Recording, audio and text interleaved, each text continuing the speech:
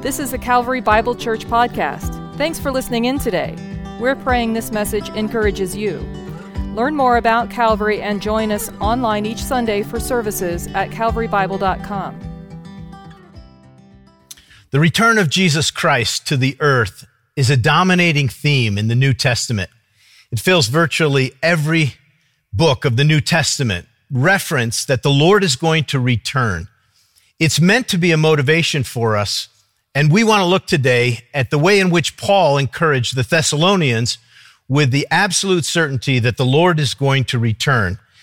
Because he's coming again, the Bible tells us again and again to be watchful, to be ready, to be waiting and looking for his return. It was a motivating influence that changed the lives of the Thessalonians and gave them hope, and I pray it's going to give us hope as well. You remember that Jesus promised that he would come again, and in Acts chapter 1, after giving instructions to his disciples, when he said to them, "You will receive power after the Holy Spirit has come upon you. You're going to be my witnesses in Jerusalem, Judea, Samaria, and to the ends of the earth." He then said to them in Acts chapter 1, verse 9, "And when he had said these things," the Bible tells us, "as they were looking on, he was lifted up, and a cloud took him out of their sight. And while they were gazing into heaven, he went. Behold, two men stood by them with white robes, and said, 'Men of Galilee, why do you stand looking into heaven? This Jesus who was taken up from you into heaven will come again in the same way as you saw him go.'" He went to heaven right in front of the early disciples. And then angels came and talked to them and said, "As you saw him go, this Jesus who went to heaven will come again in the exact same way." What does that mean, in the same way? I take it to mean that he's going to come again in his glorified body, personally, literally, really come down to earth. He's going to come through the clouds. He's going to come with an accompaniment of angels around them. And he's going to come in his glorified body. He's going to return again. I love that the angels wanted to convince those witnesses as Jesus disappeared for them. And we can imagine the sense of loss they might have felt in that moment. But this was a word of encouragement. At the very moment Jesus ascended into heaven, God was sending a word to them. He will come again. And then that's found throughout all of the New Testament. And particularly in the book that we're studying, 1 Thessalonians, we've already seen 3 references, at least, to the return of Christ. In chapter 1 and verse 9 and 10, we read Paul's witness about the testimony of the Thessalonians, that we've heard among you how you turned to God from idols to serve the living and true God, and to wait for his Son from heaven, whom he raised from the dead, Jesus Christ, who delivers us from the wrath to come. Chapter 1 has a reference to his coming. Chapter 2 and verse 19, Paul says, "You're our joy and our treasure until the coming of Jesus." And then, as we saw last week in chapter 3 and verse 13, Paul was praying that God would establish their hearts blameless in holiness before our God and Father at the coming of our Lord Jesus Christ. And now we get to chapter 4, and almost to the end of the chapter, it's all about the Lord's return. Because the Lord's return was to be on the minds of all the followers of Jesus, on their minds so that they would know it. We have, as part of our movement in the Evangelical Free Church of America, an important statement about what we believe about the Lord's return. In our statement, it's statement number 9, we read, "We believe in the personal, bodily, glorious return of the Lord Jesus Christ. The coming of Christ at a time known only to God demands constant expectancy, and as our blessed hope, it motivates the believer to godly living, sacrificial service, and energetic mission." We just recently adopted that as our statement because we want to be sure that we're shaped by the constant expectancy that the Lord could return at any time.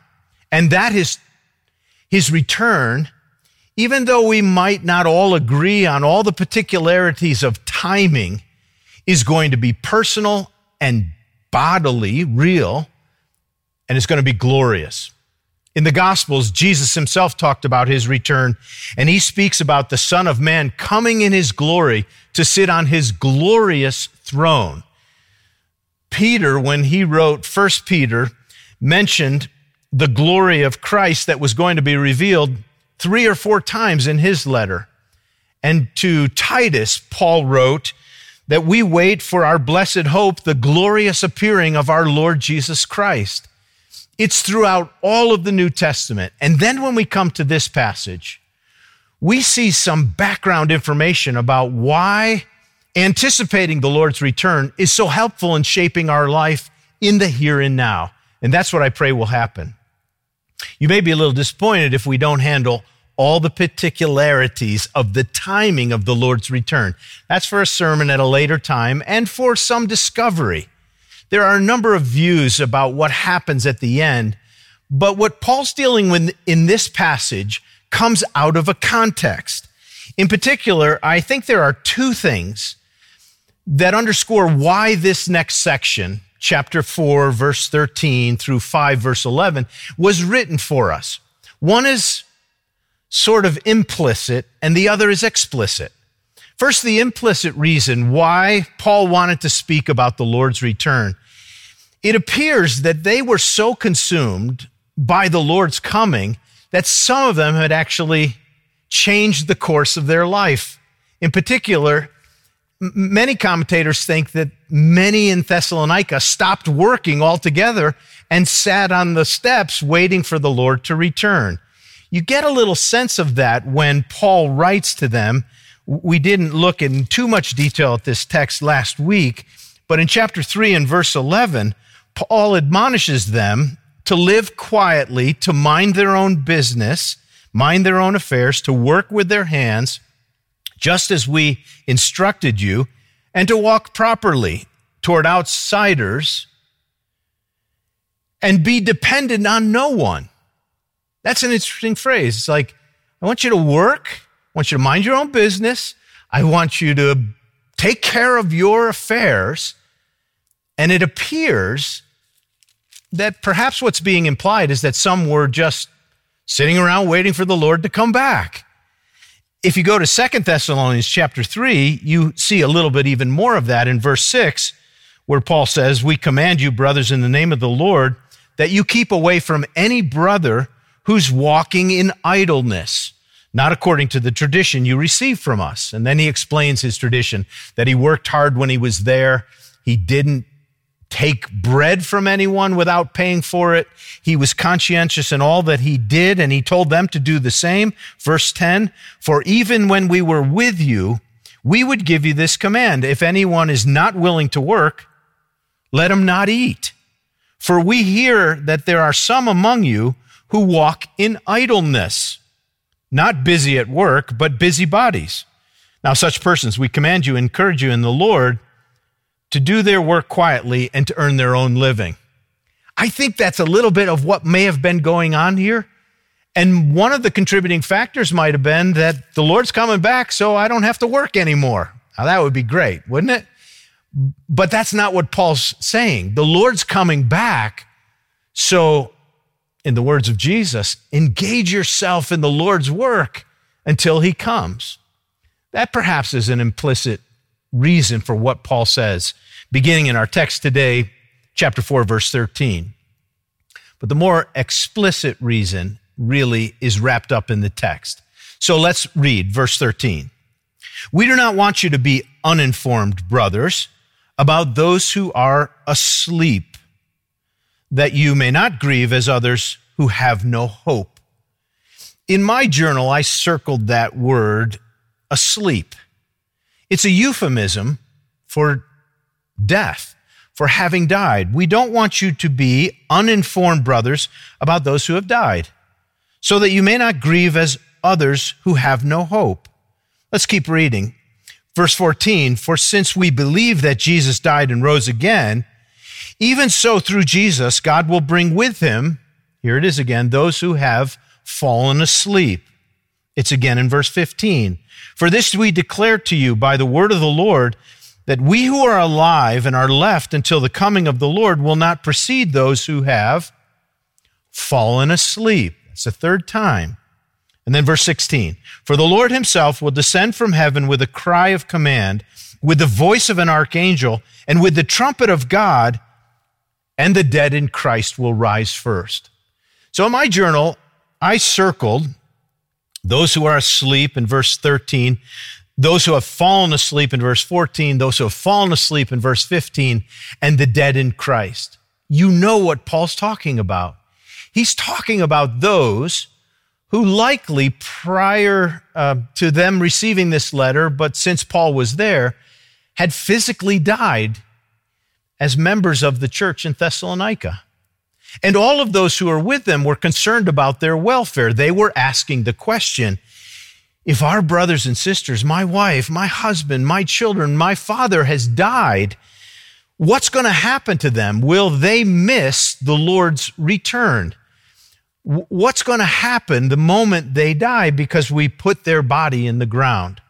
That's a reasonable question, and there was a concern for those who had died.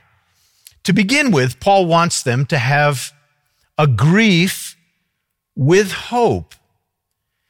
Paul's not talking about anything here that eliminates all the grief associated with death. Death truly is an enemy. It will one day be finally vanquished, but now we suffer the pains of death when a loved one in our life passes away. That had happened here in this context. And Paul says, I don't want you to grieve, verse 13, as those who have no hope. You do have hope, and we grieve. We weep with those who weep. We suffer the pains of death, but we do it in the context of the hope that Paul is about to lay out. And that hope laid out here is that there is a hope even for those who are in the ground, who have died, and we've buried them. And that hope is unusual in the day. There was a poet about 250 years before Christ whose writings influenced the Greek culture, Tacitus, and he said this, hopes are for the living, the dead are without hope. There's a common thought that if you died, it's over. There's no hope for you. And the Christian gospel smashes that to pieces. And Paul is saying that even though someone might die, we still have hope. And what's the hope rooted in? Look at verse 14. For since, with certainty, we believe that Jesus died and rose again, and do we believe that? Do we believe in the resurrection? We preach the resurrection. We know that Christ has died, was buried, and was raised. Since we believe in the resurrection, even so, through Jesus, God will bring with him those who have fallen asleep. This we declare to you by the word of the Lord.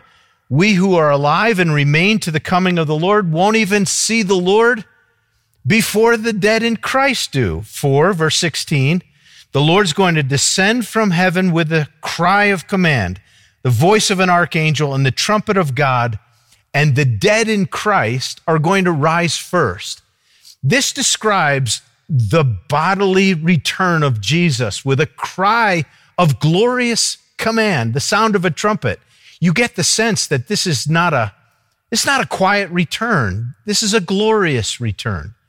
When Christ came the first time, he did come quietly, obscurely, to an unknown little town of Bethlehem. And yet when he comes again, he's going to come with this triumphant return, the sound of a trumpet.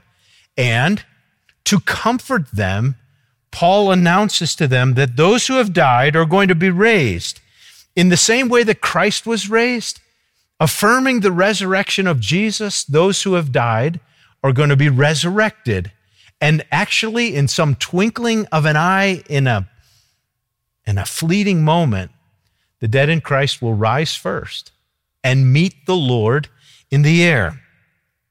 Verse 17 says, then we who are alive, who are left at the Lord's return, will be caught up together with them in the clouds to meet the Lord in the air. It's going to be this reunion of the bodies of those who have died will be resurrected. All who are alive in Christ are going to be caught up into the clouds where Christ is. And so shall we, verse 17, always be with the Lord. Hey, we're passionate about the resurrection of Christ, and we need to be passionate in the same way about his coming again, because when he comes, it's going to impact not only the living, but those who have died in Christ. This was designed by Paul, I believe, to lay out unmistakably that the return of Christ means that all who are in Christ are going to be with him forever. That's the first big idea, I think, of this opening section, that when he returns, everyone who from all time have been in Christ are going to be united with him, and so shall we always be with the Lord. I think we're going to be gathered to be with him in the clouds. It's going to be a reunion. And what's going to happen in that moment is those that we're concerned of who may have died before us, we're going to be reunited with, and we will then always be with the Lord. This is designed to just convey how glorious the Lord's return is, how comprehensive it is that everyone who has placed faith in Christ is going to be united together with each other, and more importantly, forever with the Lord.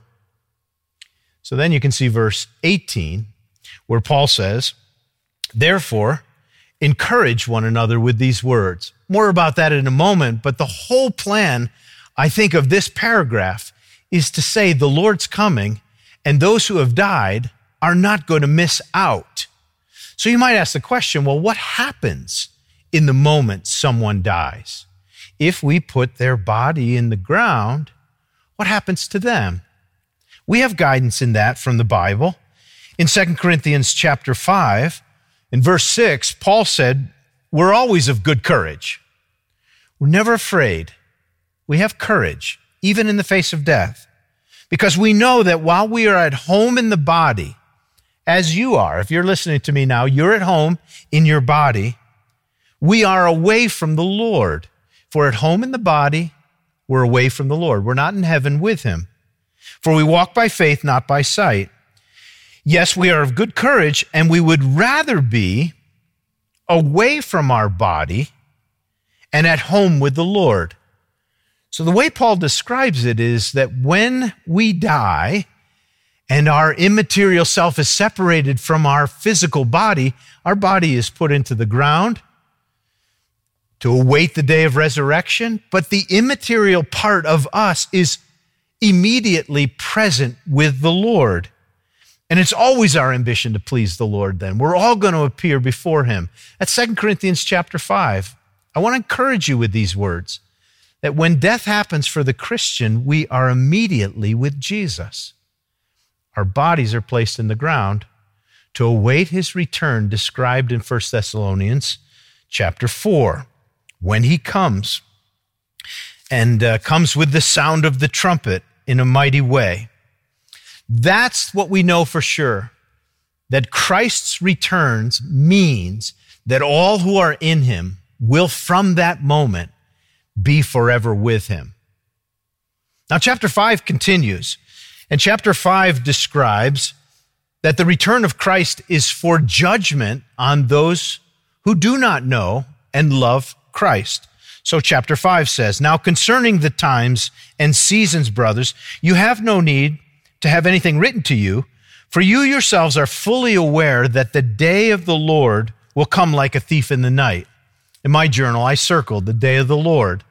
The day of the Lord is always a time of judgment, where the Lord is coming to make things right.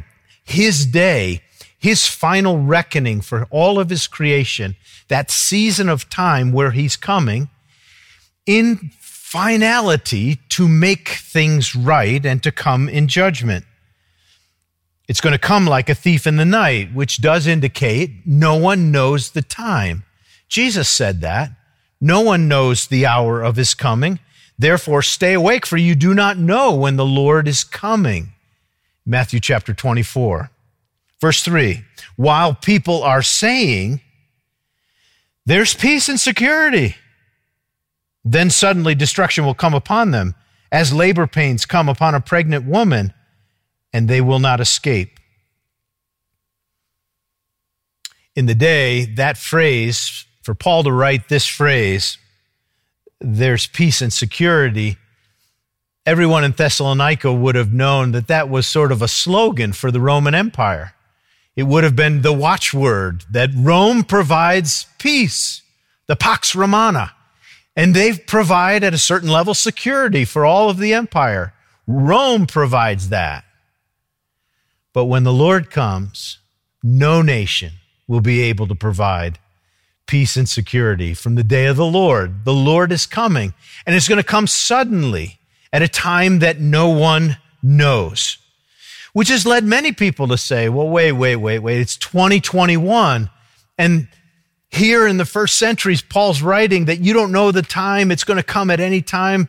It's going to come suddenly like a thief in the night. But there's 2,000 years past, and he still has not returned.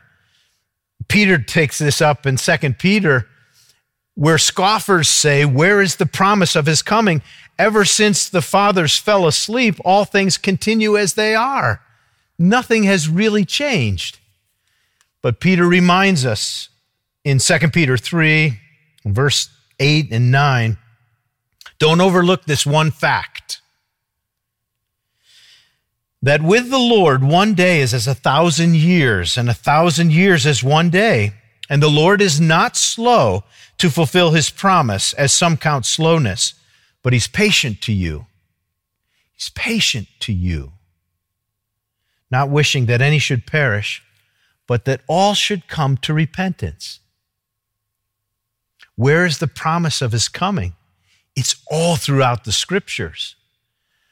But would we ever get lazy in not letting it be a motivation for us that the Lord could appear at any moment?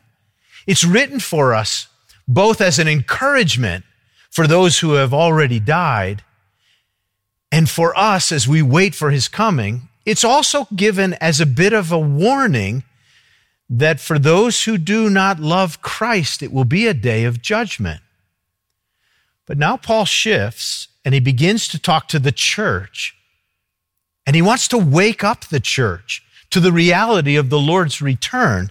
And so we pick up his word to them in chapter 5 and verse 4.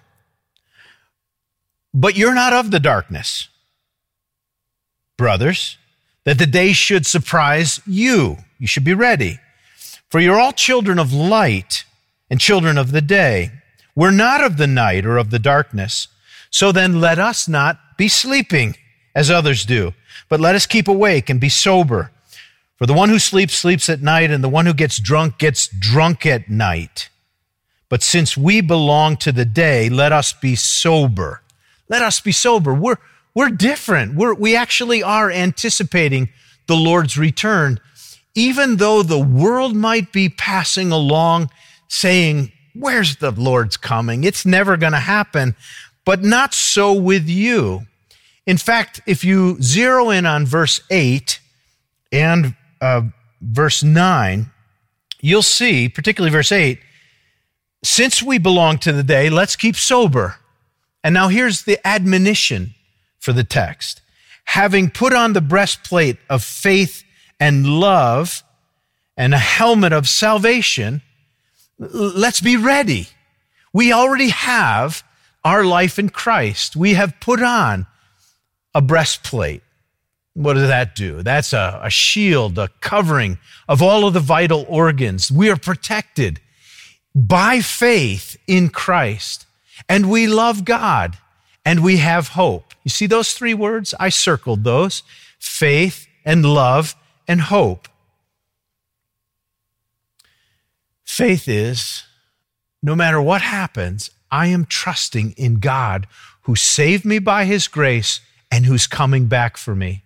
It's faith that is, in a sense, an anchor to believe God in any time. And you remember the context here, there was trouble for the church at Thessalonica.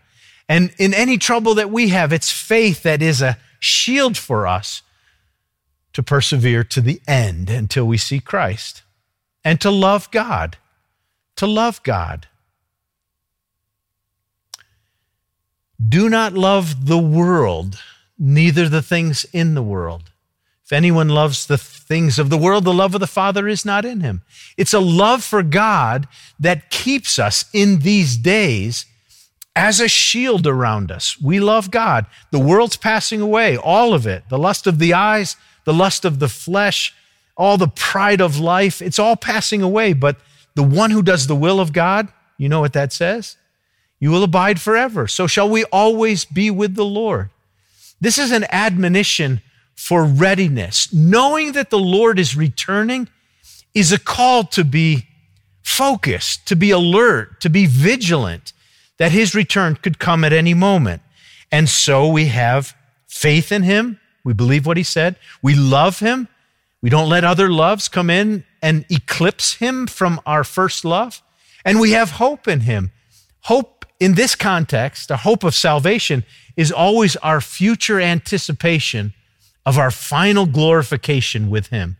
We have that, and we long for it. We put it on like a helmet, so we're protected.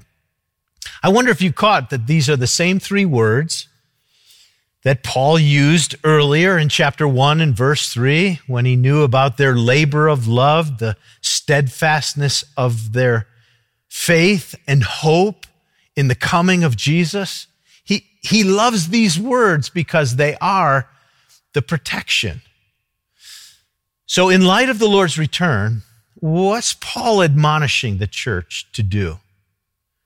Keep believing, keep loving, keep hoping, because you're not of the night that the day of the Lord, his unannounced return, should take you by surprise. You're going to be ready for his return.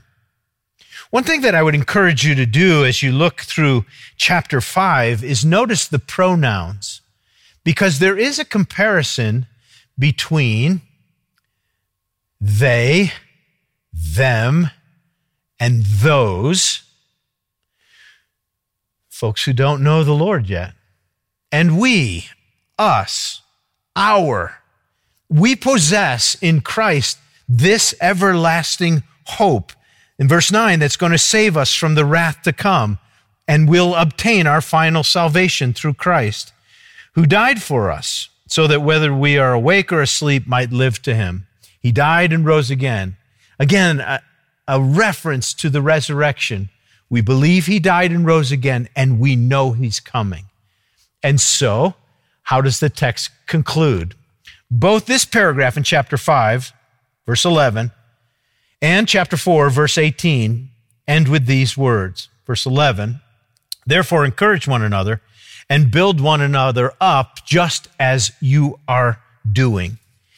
Paul really anticipated that the return of Christ would be always before us as a source of our motivation and our courage, even when someone we love dies in Christ. Encourage one another. What can you be encouraged to know? You can be encouraged to know absolutely that those who have died in Christ will not miss out on his return. And those who have died in Christ are going to be reunited with all the other saints who are in Christ. And you can be encouraged to know that for as long as eternity goes, which is forever, we will always be with the Lord. The coming of Christ has been a rich motivation through some of the most difficult times. Some of our great hymns were written in times of great persecution that longed for heaven and shaped the way saints live today because of a hope of heaven. Even as you think about some of the terrible times in our own country, through the whole episode of slavery in the United States, many of our greatest Negro spiritual songs were written with a longing for God to come and rescue and bring us to glory and take us over the River Jordan. We're going home to be with the Lord. We're going to see him face to face. It was always designed that in the worst of times, this hope would be an anchor that he's coming back for us. And even in death, it doesn't unsettle us. I've had the experience in my life to do many funerals over the years. I can't think of a worse experience than to officiate a funeral in which we don't know whether a person had faith in Christ. And I can think of no more joyous experience than to officiate a service for a saint who has walked with Jesus and has gone home to be with the Lord. It's that context that Paul writes this text for those who have fallen asleep in Jesus. When I was a young pastor at a church in New Jersey, one of my members was dying of cancer. And about 2 days before he died, I went to visit him, his wife Jean, and their 20-year-old Down syndrome son, Mark, was there. And when I walked in the room and saw Bob, who was about 55 years old, dying of cancer, we knew he just had a couple days to live. And he opened his eyes and looked at me, and he just said words I will never forget. He said, "Oh, Pastor, God is so good." I listened to that man tell his love for Christ, his longing to be with him, which he was in 2 days. And I realized that what shapes even the face of death is an anchor and a hope that we're going to be with the Lord forever. It's going to be an encouragement for us that we will always be with the Lord. Bob believed in the resurrection. He believed that he would be with the Lord. He knew that the Lord would come, perhaps for his wife and son. But it was an anchor for him that let him see death in a different way. I think that's what's meant by Paul when he said, encourage each other. Encourage each other. This world is passing away. You might remember the words of Jesus in John 14. Don't let your heart be troubled. You believe in God, believe also in me. In my Father's house are many dwelling places. If it were not so, I would have told you. I go and prepare a place for you. And if I go and prepare a place for you, I will come again and receive you to myself, that where I am, there you may be also. Those are the words of Jesus. We've read the words of Paul, but both are intended for us to be an anchor through the best of times and the worst of times. I wonder, do you have it? What is the thing you're looking most forward to in the most ultimate sense? I would say, let it be that we hope to see Christ and to be with him for all of eternity. We're all running a race. We're all trying to make it through this difficult season of our life. And then it just helps us to live well today if we know that our days will come to an end. And the way Paul finished his race in life is quoted in 2 Timothy chapter 4 in verse 8, where he said, I've run the race, I've kept the faith, I've finished the course. And then verse 8, henceforth there is laid up for me a crown of righteousness, which the Lord, the righteous judge, because he's coming in the day of the Lord to make things right, he will award me in that day. And not only to me, but to all who love his appearing. Let's love and long for the appearance of Christ. Oh, let's live today to the best of our ability. We're not going to sit on the porch and wait for him to come. We're going to be busy and do all that God asks us to do. But let us be shaped with a hope that he's coming for us. And let us be driven by a love for God and others as his church. And let us keep faith that even as he came to Bethlehem, so he will come in glory for all who wait for him. Let's pray together. God, I thank you for the promise of your coming. I thank you that the Lord Jesus is going to descend from heaven with a shout, with the voice of an archangel and the trumpet of God, and you're going to raise the dead in Christ and gather your people together. And eternity will be our pleasure to be in your presence. Lord, I pray that today, whatever circumstance we're in, we will be shaped deeply by this hope of your return. Even if we're in the valley of the shadow of death today, or death has come near to us in ones we love, I pray that by your grace, our faith will enable us to fear no evil because you're with us. Lord, this is what we pray for, that in the way that you encouraged the church in Thessalonica, our hearts will be encouraged too. By your Holy Spirit, help us to believe these things, to live according to them in the way we think about today and tomorrow and all the days that you will give us until you come. And we say, come, Lord Jesus, come. In your name we pray. Everybody said, amen.